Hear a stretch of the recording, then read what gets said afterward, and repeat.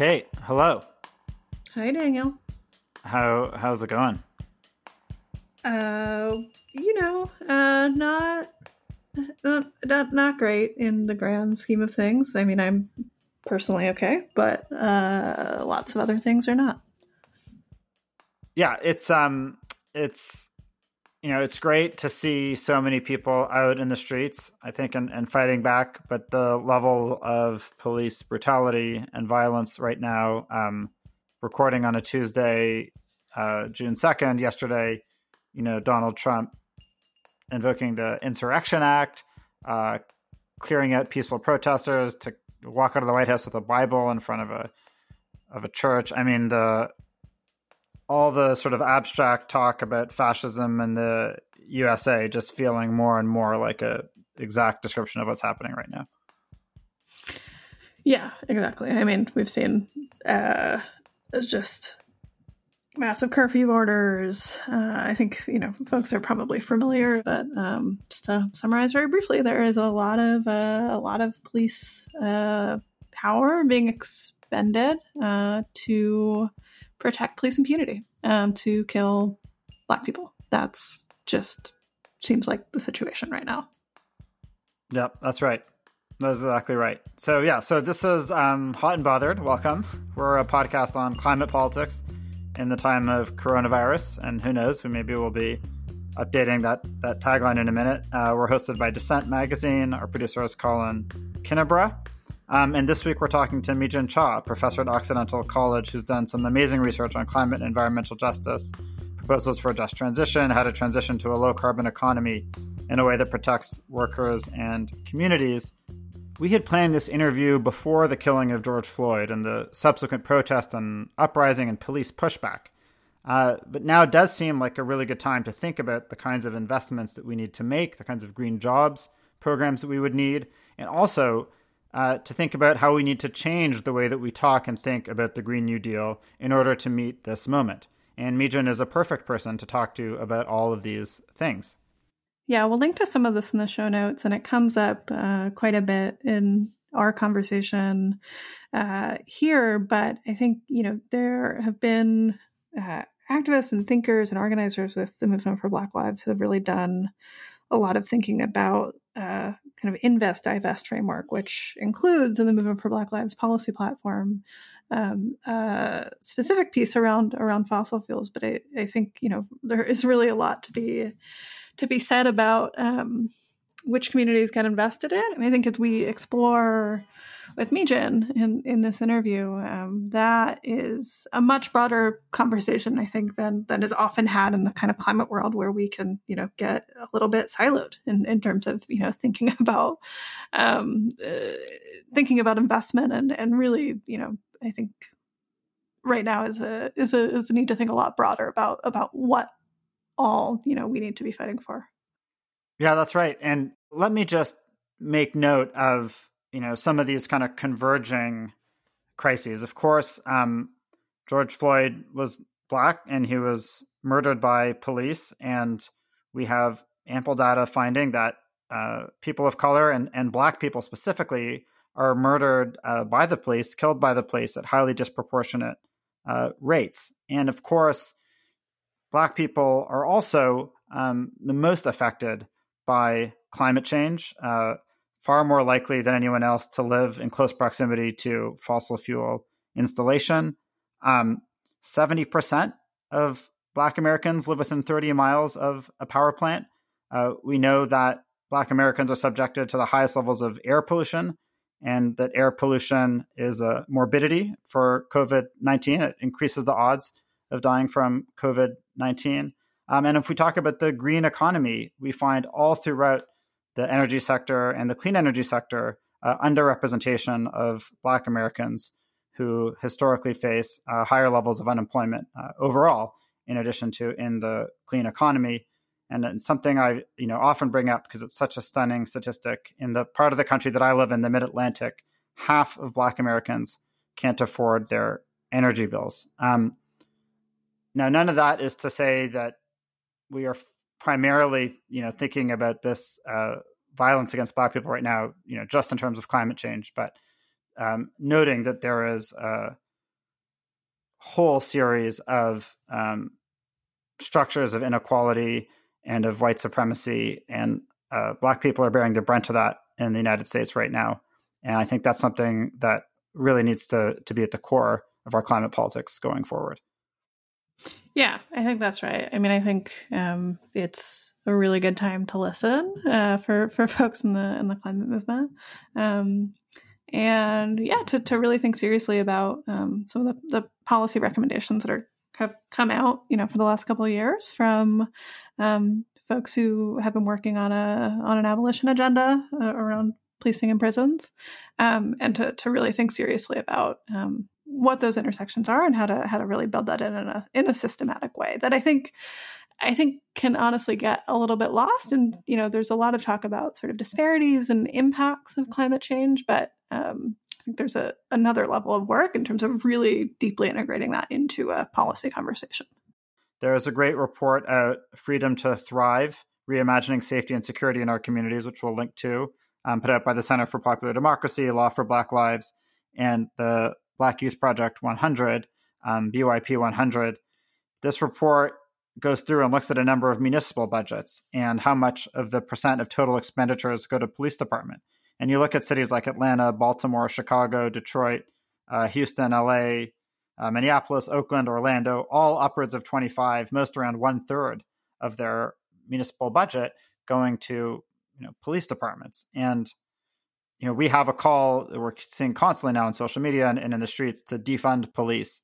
But that's not a call we've heard so much from the climate movement in the last few years. And certainly, I myself, as a member of the Green New Deal movement, have not been calling, every day and every week for defunding police. And I think, at least for me, this is a real moment of reflection on, was this agenda that I've been promoting as such an intersectional agenda really anywhere near intersectional enough? Yeah, and just to add, I think it's also time to think about historical analogies in some sense. I mean, just briefly. I mean, I think the Green New Deal is a really exciting frame, and I also think we shouldn't limit ourselves to the New Deal as our historical reference point. I mean, I think in some ways, we live both in the world built by the backlash against the New Deal as much as we live in the world built by the backlash against Reconstruction, and this period of really trying to figure out what it means to have a multiracial democracy in the United States that was violently snuffed out, right? Yeah, I think that's absolutely right. And I would say, my thinking also, I think leaping forward in time to thinking about the war on poverty as the last kind of gasp of the sort of New Deal era. And I think it would be helpful, and something that I want to read more about, is to really understand how that failed, how the war on poverty failed, and to make sure that we're not accidentally repeating those mistakes as we kind of try to think very quickly, okay, there's all this unrest, there's all this violence. We need to, attack poverty, and look at this. We actually have these historical examples, and those did not really work. So that, again, is, I think, something we barely ever talk about in the climate conversation, the years of the war on poverty. And I think probably understanding those failures would also be helpful to thinking clearly about where we are right now. Yeah. We also just have a couple very quick reminders before we get into this interview. The first is that we are counting on listener support to make this podcast possible. So if you have a few bucks to spare left over from what we hope would be your donations to bail funds and Black-led organizing, you can head over to patreon.com/hotbotheredclimate to sign up to support our show. Again, alongside donations to get folks out of jail who are protesting. Yes, absolutely. Please do give generously to bail funds. Super important right now. We also have a happy hour coming up next week on June 9th at 6 p.m. for all of our patrons. So if you've signed up to support the production of the podcast, then please come join us for this happy hour, where no doubt we will be reflecting on the way forward for the Green New Deal movement, and the need to really meet this moment and listen and reflect on our struggles in common. And it'd be really great if you could help us spread the word about the show. You can rate and review us on iTunes or your podcast platform of choice. And get in touch. We'd love to hear your feedback, suggestions for guests, and you can tweet at us using the hashtag HotBotheredClimate or email us at hot.bothered.climate@gmail.com. So without further ado, let's get into our conversation with Mi-Jin Cha, covering a number of these topics as well. She is an assistant professor in the Department of Urban and Environmental Policy at Occidental College. She is a fellow at Cornell University's Worker Institute, a senior fellow at Data for Progress, and she's a board member at the Center on Race, Poverty, and the Environment, and of Good for Girls, and of Welcome Ideas. And I'll note quickly that Mi-Jin was a co-author along with me and 9 other policy thinkers of a letter to members of Congress advocating a green stimulus, which we'll link to in the show notes as well. One quick note about California. California's done a ton of great stuff on climate, and that story is pretty well known. So it was nice to get an alternative, more critical take from Mi-Jin to provide some balance to that overall narrative.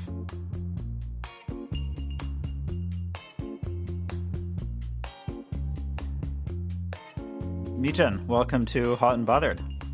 Thanks for having me. So just to maybe kick us off, where are you currently recording from? And are you and your people safe right now? It's really terrifying out there. It is for many reasons. I'm currently outside of Sacramento, California, with my folks. I've been here since March, and everybody is safe and as well as can be expected. I hope you all are safe as well. Thank you. Yeah, I am safe, but it is really terrifying out there, and a lot of people are not. So I think we want to, we had initially had the idea of having this conversation really focused on your work on the just transition and climate justice organizing. And obviously we need to respond to what's happening right now. You've done a ton of work on issues of justice in communities in particular that have suffered disinvestment, from New York to California to Wyoming, often communities that are losing jobs or that are in fossil fuel sectors with jobs that won't last if we make this green transition. So I'm curious, from the perspective of all that work that you've done, how are you thinking about the last week's kind of uprising and all of this police violence? I think it's just horrible. I think that we are seeing just mass state-sanctioned violence, and something that keeps sticking with me is, the LA city budget is, I think, being voted on today, and 54% of the budget is going to the police.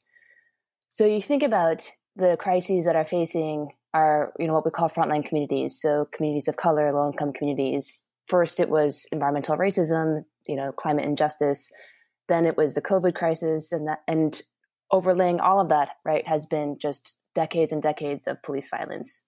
So for me, I think they're all intertwined. And I think now is really a moment where the climate movement really needs to step up and recognize that there is no climate justice without racial justice, and that it's not that these issues are separate. They're so intertwined. And until we start really looking at the root of these issues and addressing the root, they're just going to keep continuing.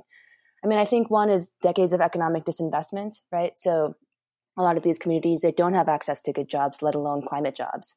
And I think one thing that we could do is start thinking about our spending priorities. So a meaningful shift would be you take money from the police budget and you actually give it to communities of color and low-income communities, not just, this like generic invest in frontline communities, but you actually create jobs, you invest in new businesses and new sectors in these communities, and you make it the symbolic gesture of you're taking it from the police budget and you're giving it to these communities. Yeah, I mean, to follow up on that, I mean, I think there are a lot of folks in the climate movement and sort of coalesced around the Green New Deal in particular who have for years and largely, I think as a response to calls from climate and environmental justice organizers, have been calling for targeted investments in communities of color and working class communities, for as long as certainly the Green New Deal has been a demand and a bit longer. And I think, that's been a strength, is really listening to demands that have been coming from folks who live near pollution, who are on the front lines of climate change. But even within that conversation, I at least have not heard as much talk about the police, in particular in the criminal justice system, and how that specifically ties into this. So, when you look at the Green New Deal agenda, which is obviously this broad thing defined in many different ways, what of that do you think remains really on point? Kind of what is speaking really well to this moment? And you started to get into this in the last question, but what's missing or what could be added to really kind of meet the demands of this moment, which obviously isn't new in its causes. Mm-hmm. Part of the, I think, benefit of the Green New Deal as it is now is that it's really more of a framework, right? So Representative Ocasio-Cortez talks about how there are kind of just three principles: 1, decarbonization; 2, protecting frontline communities; and 3, protecting workers, right? So I think in that sense, when we talk about protecting frontline communities, it is really, what does that mean? And I think what's going around now, I think, is a lot of performative allyship. So it's like, oh, we all need anti-racist training and all this, which 100%. But what's missing in a lot of these conversations is like, what do communities need, right? Like, we keep talking about targeted investment, but what does that look like and what does that mean? In California, a portion of the cap and trade funds are supposed to go, I think it's 35% to what they consider to be frontline communities. But you see, even there, the devil is in the details. So is it direct spending, or is it this like generic, funding towards projects that benefit communities of color and low-income communities? Well, that's like when you do some kind of offset, you're saying that will help these communities because there will be some overall pollution reduction.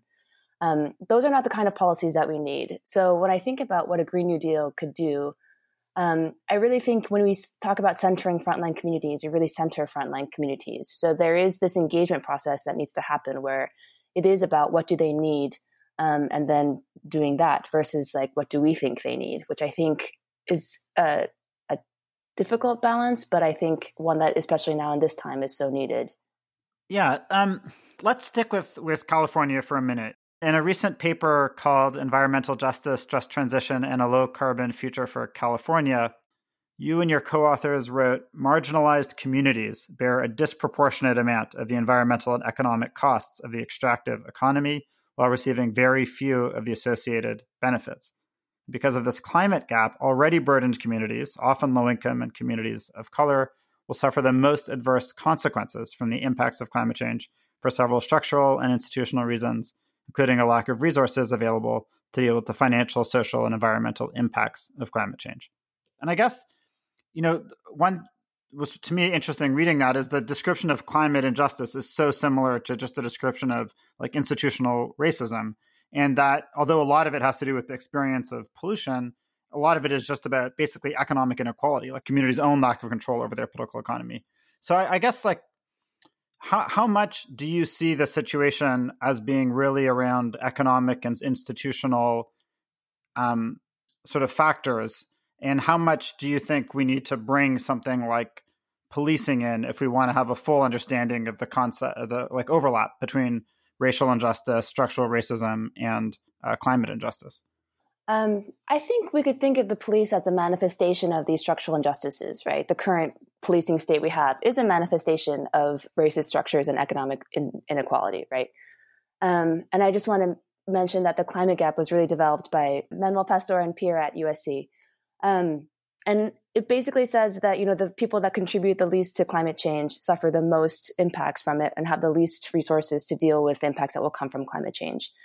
And I think that, I guess you could call it dynamic, is replicated in other issue areas, right? So we could think of opportunity, right? So the people who have the least amount of opportunity bear the burden of not having access to economic security and social safety nets and all of that, and they have the least amount of resources to deal with it. So I can see how, there's this idea that, well, like the police are a different thing. And like, if we start to advocate for police reform as part of climate reform, then it becomes this whole thing that like nobody really knows what it's like. It's like when you go to those protests and you think it's about one thing, but then suddenly it's about something else. But I think fundamentally, they all come from the same structural injustices. And until we root out those structural injustices, we'll just keep seeing manifestations of it in different ways. Yeah, and just to follow up, because you mentioned the LA budget. In California specifically, it seems like there's a funding conversation around investment in environmental and climate justice that seems so orbited around this the mechanism from the cap and trade program. And then there's almost this wall between sort of these larger budget considerations. So I'm wondering kind of how you think about that. I know that's a pretty broad question, but just that it seems like there's this sort of narrow nexus of what gets considered as being available for climate environmental justice work versus, this sort of broader question of how resources are allocated in the public sphere. For sure. I mean, I think, a lot of the EJ groups in California really were against cap and trade. And I think one of the reasons is because it becomes this like, well, we don't have to allocate money for X because they have cap and trade revenue. But, as part of our report that we did that produced that paper that Daniel mentioned, we tried to trace where the cap and trade money went, like what programs are being funded, how many jobs are being created, for instance, like what is the pollution reduction in these communities? And like, it was almost impossible to trace that money. And whenever you try to think of anything else, like, okay, we should tax, for instance, oil and gas permits because like they just abandon these wells, they don't pay for the reclamation bond or whatever. And then everything, anytime you kind of come up with that revenue or like another revenue source, the answer is always like, well, we have cap and trade.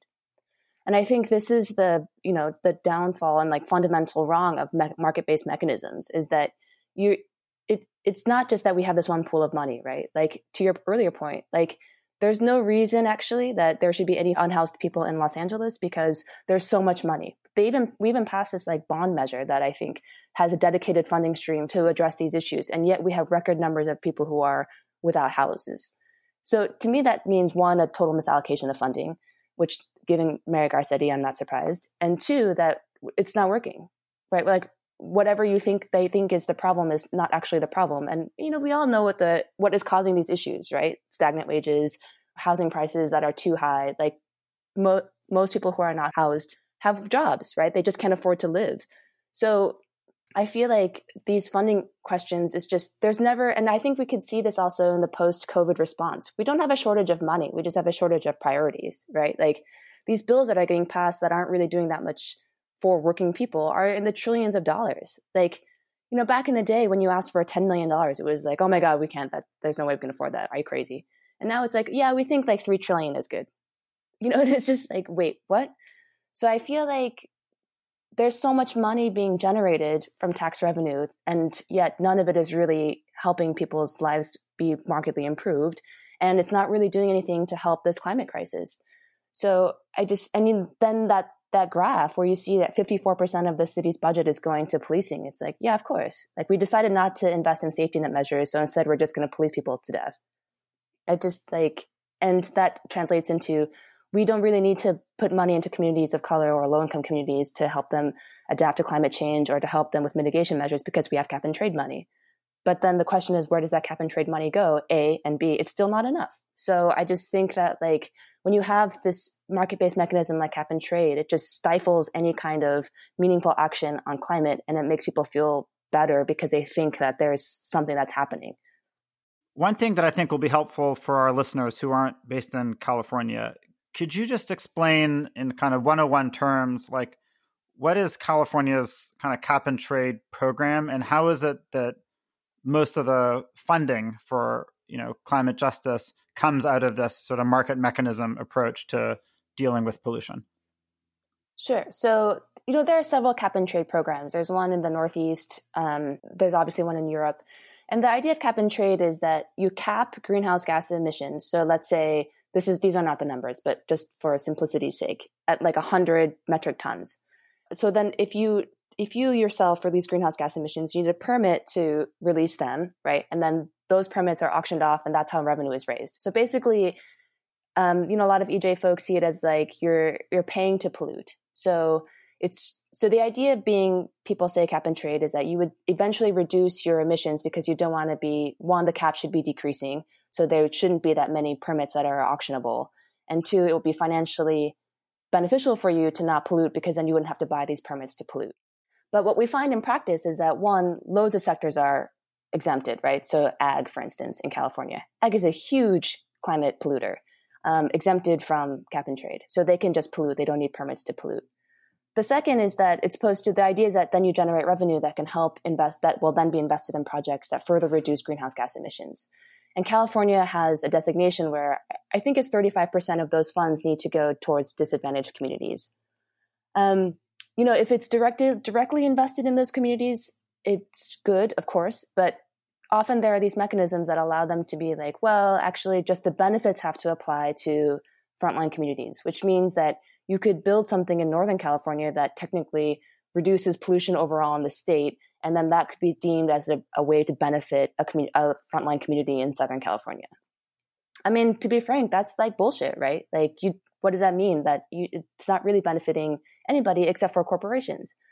And also, I just think from a basic economic standpoint, that means that your revenue source to deal with these problems by nature must decrease if you want to solve the problem. So ideally, if cap and trade works the way that we want it to work, the cap would be so low that there would be no permits to auction off, right? Then you're not raising any revenue. But the climate crisis is still continuing and frontline communities are still being disinvested. And so where does that money come from?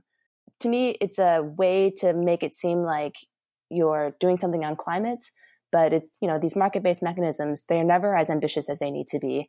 I think that there are also things like offsets. So you don't actually reduce emissions again in state, but you reduce them somewhere else. So I think we found that like one project in Arkansas where they planted a bunch of trees provided like 50% of the offsets in California.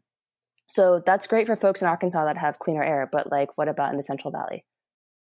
Yeah, just to underline the point you just made, which I feel like does not get said nearly enough about the cap and trade program, is that like it really does tie these like critical investments to pollution in some way. I mean, the figures from the most recent auction of allowances, I think they only brought in $25 million for the quarter, exactly, as opposed to the 600 to 800 million. Because, in large part because fossil fuel demand had collapsed, which is such a sort of, just sort of a wild thing to consider, that as emissions, go down, the causes of emissions go down, that the revenue for a transition also dries up. Exactly. I mean, to me, it makes I'm not an economist, but it makes zero sense because now, to the earlier point, like since cap and trade has sucked out all the revenue discussion in the room, that's all the revenue that there is really to work on or to invest in climate projects. But, to your point, this quarter that there wasn't that much oil and gas demand did not actually solve the climate crisis. So we actually need that 600, 800, it should be much more actually. But to me, it makes absolutely no sense. I feel the same way about a carbon tax. Like, I just don't understand why people think that these market-based mechanisms are a good idea. I mean, I know why they think that, but I don't agree, I should say. But yeah, I think that they're wrong. Yeah, I mean, just a couple, quick notes on California. I've seen research suggesting that in sort of physical pollution has actually increased in frontline communities. Yes. And it's bizarre because then at the very same time as all these problems we're talking about, I think in some ways the idea of targeted investment in frontline communities, which is at the center of the Green New Deal, does come out of this California experience and is sort of held up as a model. It seems there's so many contradictions. It doesn't seem wrong exactly to take away some of the better parts of it, but maybe from California's perspective, the whole thing just has to be rejected. I don't know how you see it. I mean, I think targeted investments, it's always the same thing about the devil is in the details. So for instance, in the Central Valley, in Kern County, right, it's a huge oil and gas drilling, and they have some of the worst air in the country, and it's a largely farm worker community. Like, all of these injustices are happening. So putting like $1 billion in the Central Valley, I think is a great idea to help them transition off. We also found in our report that while oil and gas drilling is, really concentrated in Kern County and areas like that, renewable energy development is not being developed in the same regions, right? So it's not that we're replacing fossil fuel jobs with clean energy jobs. I mean, we shouldn't have that framing in the first place, but even in actuality, it's not happening. So I think $1 billion in Kern County is a great idea. Directly invested in Kern County into sectors that will be there for the long run, that are also low carbon, that help raise the standards, both in terms of jobs and also living standards, and also then reduce greenhouse gas emissions. Like if you gave Kern County $1 billion, they could actually afford to stop, drilling oil and gas, because that's their main revenue source, right? Yeah, just to zoom out a little bit from there. The other kind of context and what's been going on kind of the last week is that, and the coronavirus crisis on top of that is that we're also entering into this what could be a very, very deep recession, if not a depression, and unemployment is just going through the roof. To levels not seen since the Great Depression. There's been a lot of talk in the sort of green jobs conversation about what to do about employment, and I think there's this sort of image of those jobs being installing solar panels, of hoisting up wind turbines and things like that. But also a lot of that work is not well paid, is not necessarily unionized, and you've written about the importance of specifically kind of high road jobs, of making sure that green jobs are good jobs. So I'm wondering if you could say a little bit more about, as we're sort of facing many of these crises sort of coming to a head, what a good green job looks like, and how does what does the process look like for generating those in communities of color in particular that are being worst hit by all of these crises that are sort of coming to a head now, and what does California kind of teach us about some of the lessons for how to do that, both in the positive and the negative? That's a really great question, and I feel like we don't even understand the scope of how bad it will be.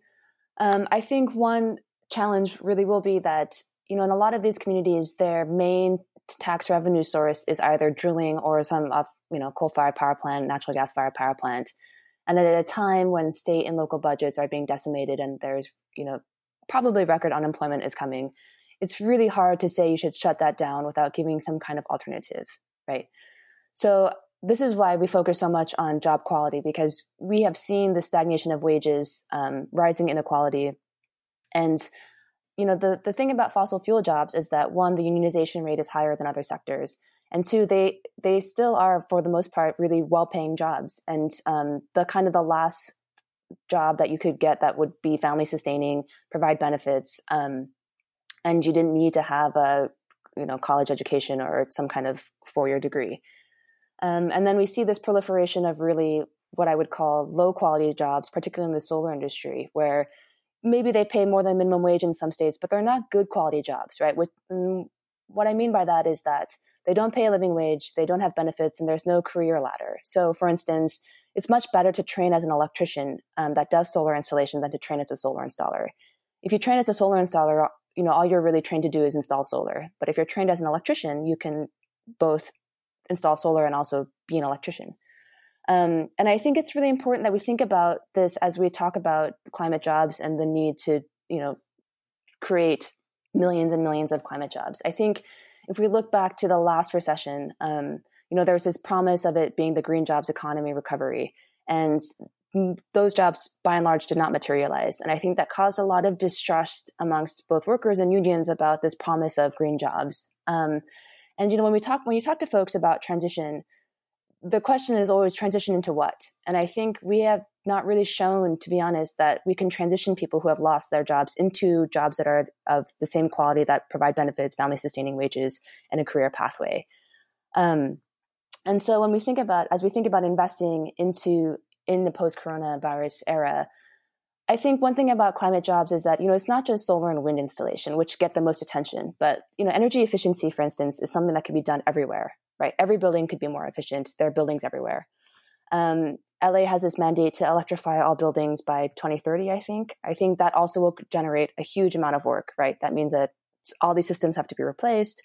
And then you could think about extending that to residential housing. So one of the things about climate jobs, I think, is that they are everywhere. It's not just solar and wind installation. It's whatever we can do to reduce greenhouse gas emissions. And so I think, there's a lot of talk about like coal miners will become solar installers. Well, no, that's ridiculous because the skill set is so different. But also when a coal miner, loses their job or is displaced, they should be able to do whatever they want to do. So if they want to retrain as a teacher, they should retrain as a teacher.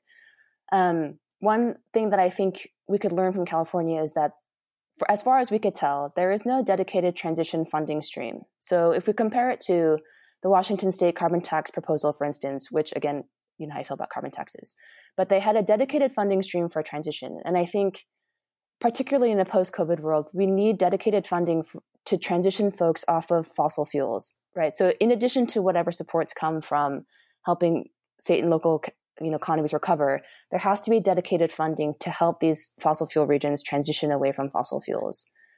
I think as much as we can do it through the public sector is another way to kind of ensure good quality jobs. When you do work through the public sector, it's much easier to put standards on like prevailing wage or requiring pre-approved apprenticeship programs or project labor agreements. And all of these things that we're talking about, the private sector just sees them as costs. When we all know that they're actually benefits. So as much as the public sector can drive the recovery, I think the higher the possibility that we'll have good jobs that are being created. And I think, the one thing that we can really learn from California is this, in my opinion, the cap and trade debacle, which people will look, you will find many more people on the side of supporting it. And a lot of the big enviros supported it too, right, when it passed. And I'm on the board of the Center on Race, Poverty, and Environment, which actually sued to stop cap and trade from being implemented. And they got really a lot of backlash and a lot of, they were banned from some funding organizations, all of that. But it is, again, true that the EJ communities were like, we just don't see how this will help us. And fast forward several years, it has not helped them, right? So like, if we think about what really reduces carbon emissions and what is good for frontline communities, those two things are the same, right? Massive investments in climate jobs both reduces emissions and also ensures that there are good quality jobs for people to take. And I think those are the guiding principles that we have to really follow as we go into this post-COVID recovery era. Thank you. That's really helpful. I want to maybe not necessarily move away from California, but broaden a bit geographically. I know you've done work, obviously, in New York State, and we'll get into that a bit more in a minute. And you've done work in Wyoming, and you've done a lot of work just sort of across the country with labor unions and unionized workers. When you think at the level of workers who've been working in the fossil fuel industry, in particular, obviously, as you mentioned before, it's an industry where if you don't have necessarily a college education, you can still make a good living. But I think there are other reasons that people like this kind of work. And I'm curious, have you seen sort of like broader cultural barriers around leaving the fossil fuel industry? Have people become just really attached to the familiarity of it? Is it about the pay? What is it? What do you see as kind of reasons why people might be reluctant to let go of that industry and try something different? I think it's a couple of factors. There's definitely a cultural issue, right? And there's been a lot of research done by sociologists that show the cultural attachment to coal, which was driven largely by coal companies, right? Like tying identity in West Virginia to coal as like masculine and like, coal miner, there's like this image. And that's, in comparison to like the sissy, feminized environmentalist. And a lot of that was like funded by coal companies. And, when you talk to folks in Wyoming, I feel like, what's the alternative, right? That's what I kept hearing when I was in the Powder River Basin. And someone even said like, what company would move to Gillette, Wyoming? Which, fair. But so in some sense, it makes sense to them that you would mine coal or oil and gas because those reserves are there. And they have yet to see an industry come in that provides the same kind of stability and the same kind of, benefits.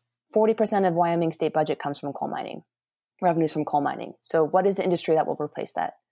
So while I think that there is, some of this cultural attachment, the other research has been done that shows like places in Illinois, for instance, that are coal places, they have an attachment to coal, but then if you introduce the idea of renewable energy with these just transition provisions, they are more open to it. So I don't necessarily think that it's immovable or something that is, feeds into this culture where there's a little bit of that. And of course, these areas are more conservative and vote Republican and all of that. But I honestly think it's that what are we transitioning into, right? Like, show where are the receipts for the job creation.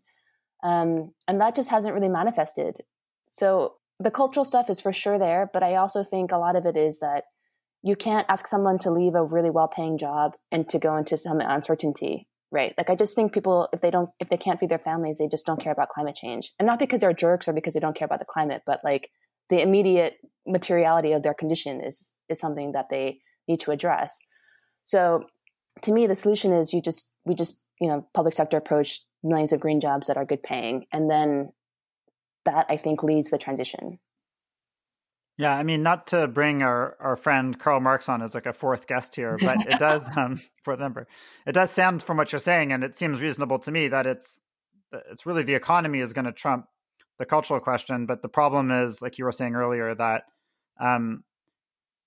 the first round of green jobs promise during and after the Great Recession didn't pan out. And so maybe that ends up fueling a level of distrust that can get expressed in a lot of ways. But at the end of the day, sort of boils down to, has there been an economic alternative that's attractive enough on offer or not?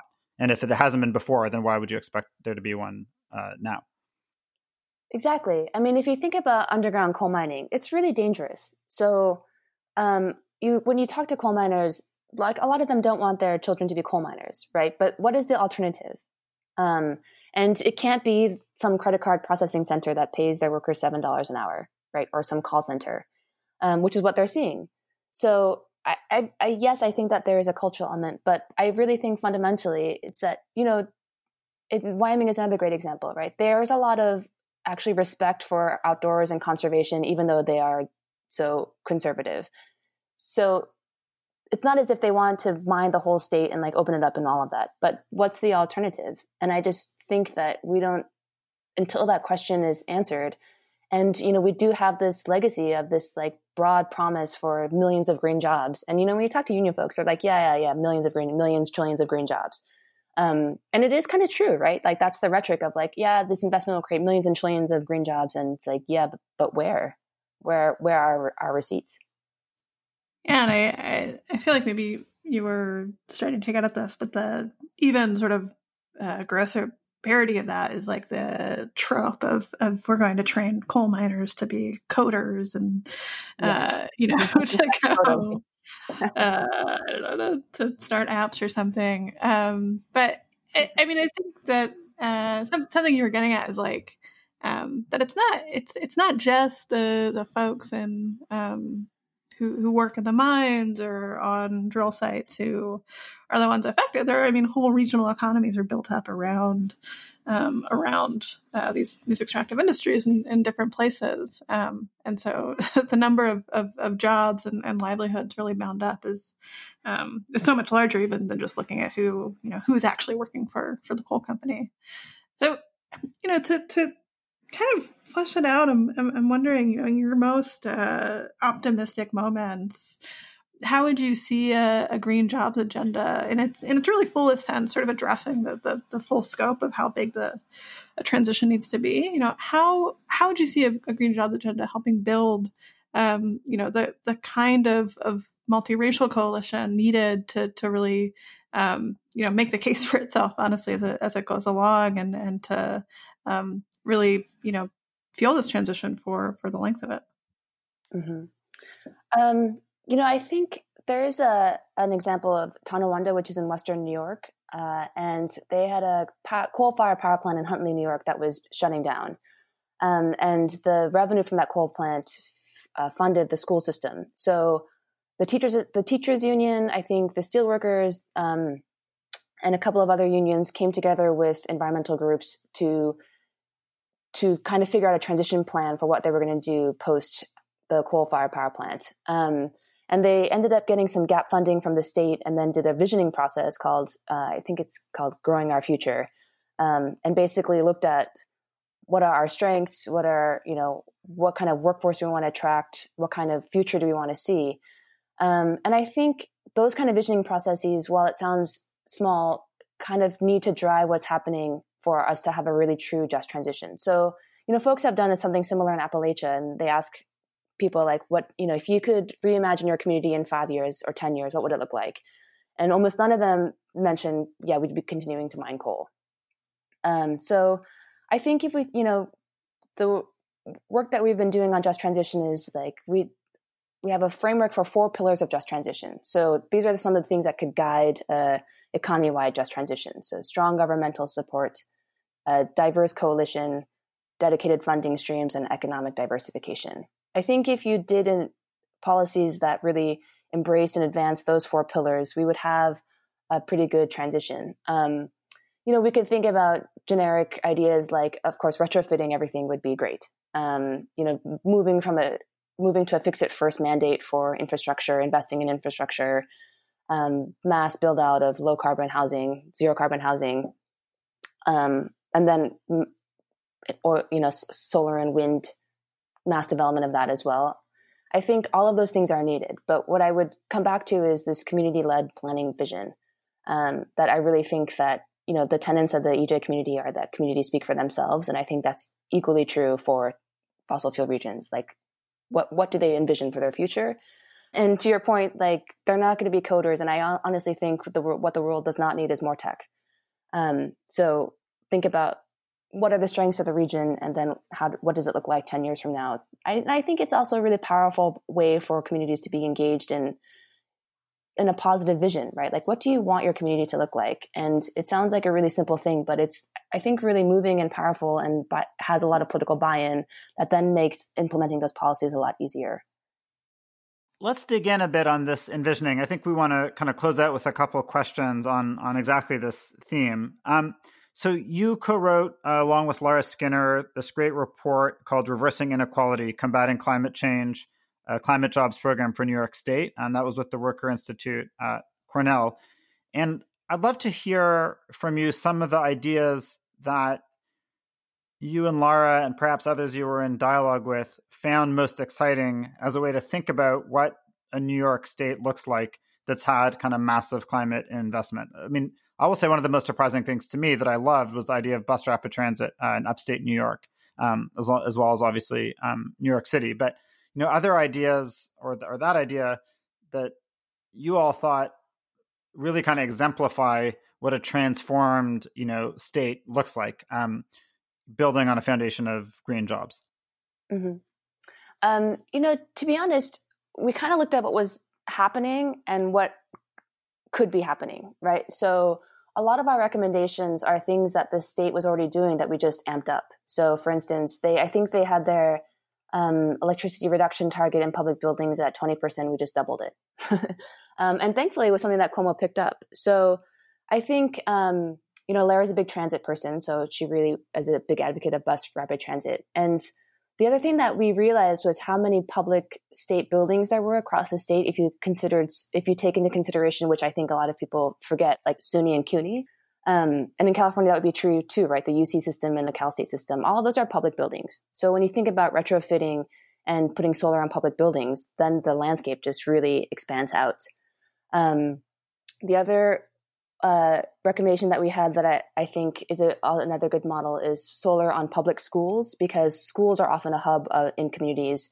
So it engages communities and also is a very visible project. So when you have solar panels on public schools, then you can teach kids about sustainability and all of that. And also it's a way to get community buy-in. And the third thing I would say is New York has a public utility, NYPA. And the idea then about driving renewable energy development through the public sector. Those are the 3 things that I think we were really excited about. I mean, they're all exciting, but those are the 3 that I would highlight. Yeah, and I mean, something that stood out just watching the sort of fight for all those policies play out in New York State is there was, this really pretty exciting coalition that got built around it. And it seems like, I mean, certainly in the policies you were mentioning and in other parts of the program, people could really, see themselves in and sort of tangible improvements in what was coming out of Albany. So I'm wondering, you've written about the sort of positive lessons to be learned from kind of intensive consultations and coalition building en route to, good, clean jobs legislation. So what's gone well in New York on that front? And, what are the kind of lessons to draw out for folks who, might be wanting to do something similar in other states and even improve on that?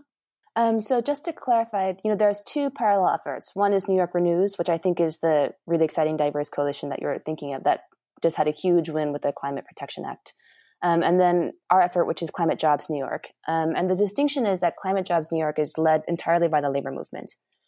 And we have, it has also led to the creation of a National Climate Jobs Resource Center, which has kind of started climate jobs programs in other states. And I think what's exciting about that is that I think you need both, right? I think it's like a let a thousand flowers bloom. The labor movement, climate jobs program led by labor, I think is particularly important because one, the historical tension between jobs versus the environment, and two, because it is really then, working folks that are envisioning their idea for a climate. And it is an organizing tool that can be used amongst the labor movement. And, there are disadvantages, of course, to just having a labor-focused effort. But I think what Climate Jobs and New York Renews shows is that you can have both that are complementary.